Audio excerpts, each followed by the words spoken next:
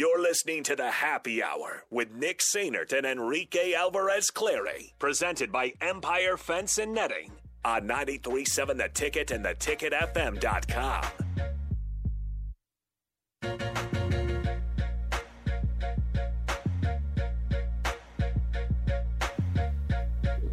All right, update on Husker women's basketball. 1:26 to go in the fourth quarter. Nebraska leads Omaha 97-36. Get to 100. So we'll let you know if they hit the century mark. We will do that. Is there anything special if they get to 100? Do they do like a thing? Nah, maybe it used to be. I don't know. I remember when Nebraska men's basketball used to do like the free runs or whatever. Dude, Maddie Kroll is on fire right now. Yeah, Maddie Kroll is playing well. The transfer from South Dakota, 15 points, 6 of 8 from the field, 3 of 5 from beyond the arc. It's good stuff right now for the Husker women's basketball team. She has the most threes made on the team, just cashing it home from deep. Yeah. All right, let's go to the Honda of Lincoln hotline. Oh, they hit the century mark. By guess who? Maddie Kroll. Of course. She hits a 3. She's now up to 18 on the night. Nebraska's on an 18-0 run over the last minute and a half, 15-3 run over the last 4.5 minutes. So talk about stepping on the throat and just putting the dagger in your opponent. There Shut it down. All right, let's go to the Honda of Lincoln hotline, 402-464-5685. We are joined by our good friend Steve Mark of Inside Nebraska. Steve, what's up? How's it going? Hello, Nick. Hello, Rico. How are you gentlemen doing today? Good. We're excited. I mean, Nebraska women's basketball is doing their part. We just have to hope Husker men's basketball does their part tonight against Maine. Yeah. Hopefully they can show out like the women are right now, but I guess we'll see. Anything is possible. But I think the men will get a win tonight. Am I wrong in saying I was talking to my other co-host Jake Bachman earlier, and I said if Nebraska wins by 21, I will be the men by 21. I'll be happy. Is that a good point total to put that on? 21-point victory would be awesome for the men for sure. Okay, so let's go ahead and knock basketball out of the way here first, if that's all right with you.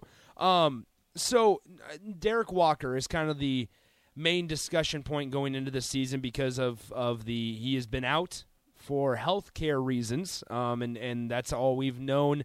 That's all that's been addressed. I would assume that we don't expect Derek Walker to play tonight. Yeah, I'd be extremely shocked if we saw him play tonight. I think it's going to maybe be a while.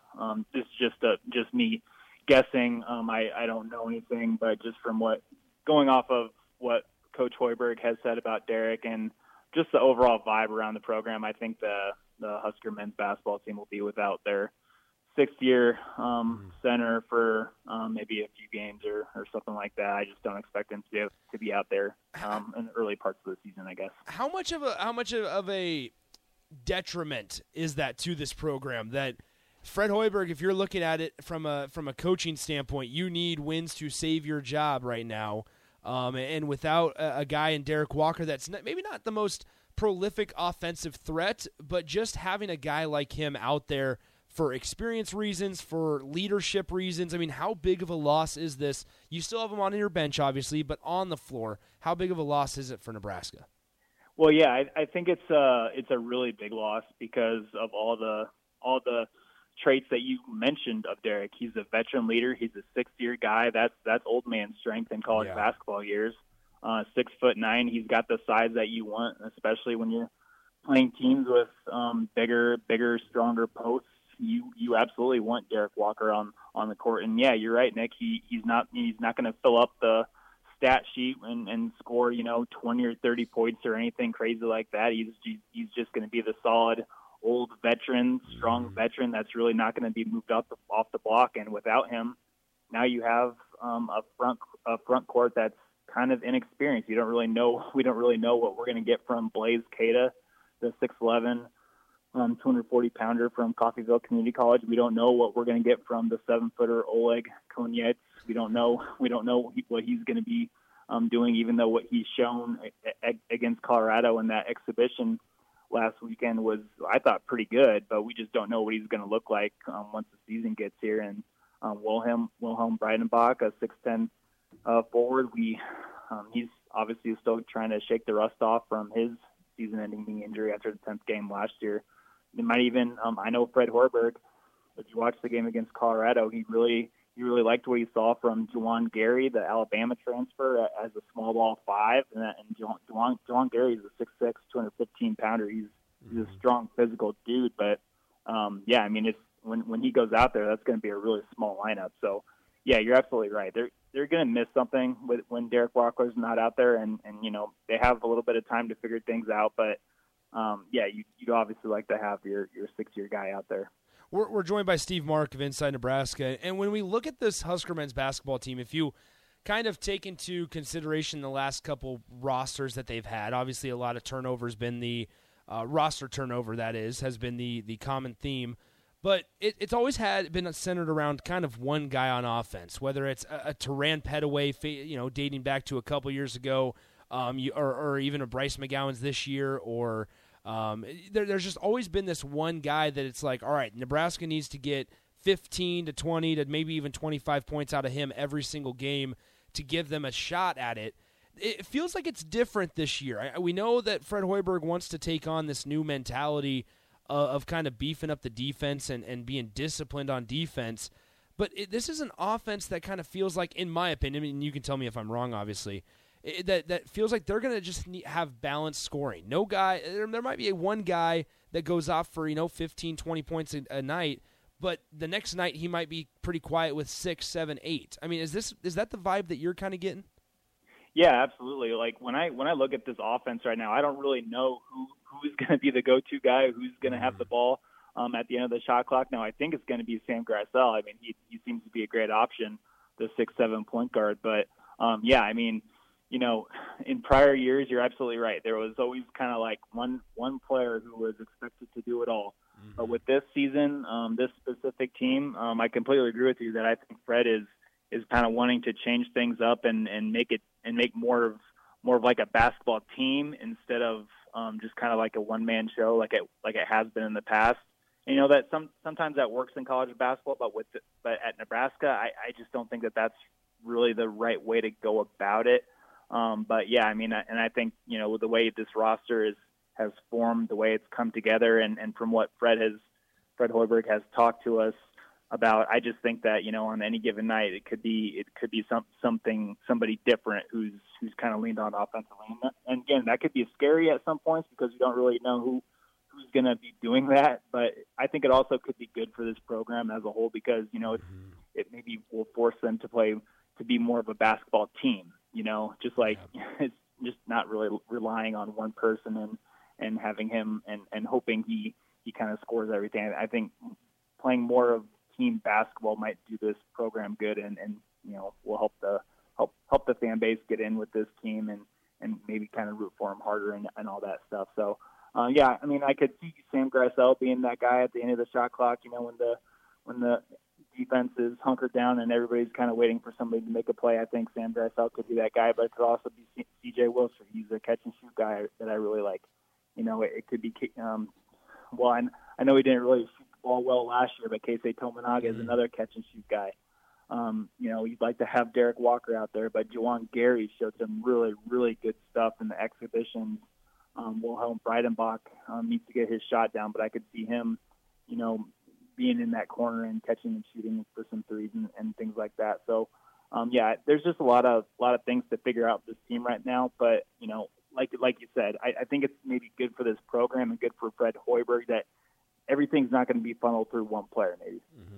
So we're joined by Steve Mark of Inside Nebraska. Let's make the transition to football. Nebraska blows a 10-point lead on Saturday to the Minnesota Golden Gophers. I mean, there's been a lot of talk around this offense and the decisions obviously to keep Chubba Purdy in at times rather than go with Logan Smothers, and maybe decisions to pass the ball when you're up 10 points or even up 7 points when Anthony Grant was averaging over 5 yards per carry. I mean, what were your just general takeaways? And if you can point to a couple things or even just one thing, what was the most frustrating thing that you kind of took away as you left Memorial Stadium on Saturday? Well, the biggest thing that I took away with, I think a lot of people kind of share this frustration, is just the quarterback situation. So if Casey Thompson can't play and his right arm is still working back to full strength, that's fine. But, like in my opinion, Chubba Purdy, Mark Whipple, and Mickey Joseph should have seen Chuba Purdy was not seeing it correctly. Again, he wasn't seeing it right. And for them to keep trotting him out there, I thought that was a wrong move. I thought that Logan Smothers needed to play a lot more against Minnesota, and I think he should have played a lot more against the week before and against Illinois too. But it's just the Chuba Purdy that I watched in 2020 in his lone start at NC State in a really tough road environment as a true freshman is not the same Chuba Purdy that I'm watching right now. I don't know what went wrong, but it's a different quarterback that I'm watching. He's not throwing it the same way. The ball does not look the same way coming out of his hand right now as it did a couple of years ago in 2020 when he played at NC State. So I don't really know what the issue is with Chuba, but it's not working in my opinion right now. He's not seeing it, just like Mickey Joseph said after the game. He's not seeing it right now. He's not seeing the coverages. He's not understanding what the defenses are trying to do to him, and that's bad. But I think when they inserted Logan Smothers, obviously he's a really good runner, and when Mickey Joseph and Mark Whipple say, after the game and during the press conferences during the week, when they say they want Chuba out there because he's a better thrower, I go back to last year's season finale against Iowa. Logan Smothers did well enough. He threw the ball well enough against a really good Iowa defense. And on against Minnesota, I think he showed that he could be good enough as well. He threw that gorgeous pass. It was the best pass of the game down the sideline to Marcus Washington, who made an incredible NFL-style catch, getting that 1 foot down. Of course, you need 2 in the NFL, but I just wish that they maybe would have taken Chuba out a little bit sooner and gave Logan more of a chance. Now, Steve, I agree with you that Chuba wasn't seeing the ball or wasn't seeing the passing lanes or the receivers all that well, but the receiving core, the tight ends, the people catching the ball didn't do him or Logan any favors. What was your takeaway from the guys who were supposed to be catching the ball? Yeah, excellent point, Rico. I mean, Chuba did not have a great game, but Chuba also had some really key drops on catchable passes that he threw. I think Travis Vokolek had 2. Travis Vokolek's first one in the end zone almost got picked off by a Minnesota safety.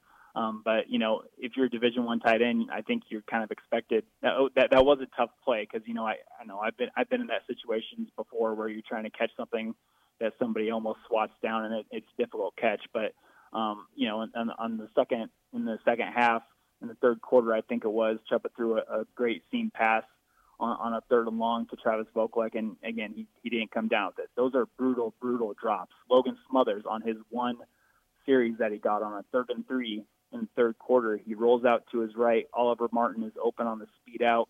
The pass is a tick behind, but come on, guys. It's Division I football. This is the Big Ten. Oliver had 2 hands on it. The defender never touched the ball. Oliver Martin needs to come down with that pass, in my opinion. So those are just some brutal drops. And of course, everybody knows the Trey Palmer one on 4th down on Nebraska's last series of the game. These quarterbacks are giving these receivers opportunities to come down with the ball, but obviously they're not really making the plays. So it's not just all on the quarterbacks. Yeah, the receivers need to make plays too. So there's just a lot of issues right now with the offense. Now, do you think that the receivers not making those plays, not making those catches, is something to do with like you said, the way that the ball's coming out of Chuba Purdy's hands, or the way the ball's coming out of Logan Smothers' hands, or could it be attributed to the fact that they weren't getting many passes their way? There weren't a lot of pass attempts attempted in that game, or is that just on the receivers just needing to catch it? Yeah, I mean, from everything that the players say during the week and everything that the coaches say, these quarterbacks and these receivers are throwing to each other all the time. The quarterbacks are throwing, the receivers are catching on air all the time. There's plenty of passes being thrown during the week. So I just think it's really on the receivers. It doesn't really matter, in my opinion, who's throwing the balls. And when I go back and watch the plays and I slow it down and I zoom in, these passes are fine. They're fine. I was on the field. I was on the sideline for that Trey Palmer drop on that fourth down from Logan's, and the pass looked fine to me. I just watched the receivers' reactions after they drop it, and you can tell that they knew that they screwed up, that they should have come down with the ball. So I think more on the receivers just to step up, make a play, and do what you're on the field to do. Steve, appreciate the time as always. We'll go ahead and let you go, and we will talk to you next Monday. Well, I'll see you tonight at the Husker men's basketball game, but we'll talk to you next Monday on the show. Yes, absolutely. Thank you, Nick. Thank you, Rico. That is Steve Mark of Inside Nebraska. Appreciate his time as always, covering both football and men's hoops for the rival site Inside Nebraska, those guys over there. All right, let's go ahead and get to break. When we come back, it's time to bring in Stricken Nate. Now, Rico, I don't know if I'm sure you've seen this already. Jeff Saturday is the interim head coach. Yeah. Let's ask Colts fan Nathan Brennan how he feels about it. And a couple other things. We'll get their thoughts from Saturday as well. Husker women's basketball, it's final. They win by 64 points, 100-36. So Nebraska women's basketball, they start 1-0 on the year. But let's go ahead and get to our final timeout. When we come back, we'll bring in Stricken Nate, talk a little hoops, talk a little football with those guys coming up next on the Happy Hour. Download our app by searching 93.7 The Ticket in your app store to stay in touch and listen all day long wherever you are. More of the Happy Hour is next on 93.7 The Ticket and theticketfm.com.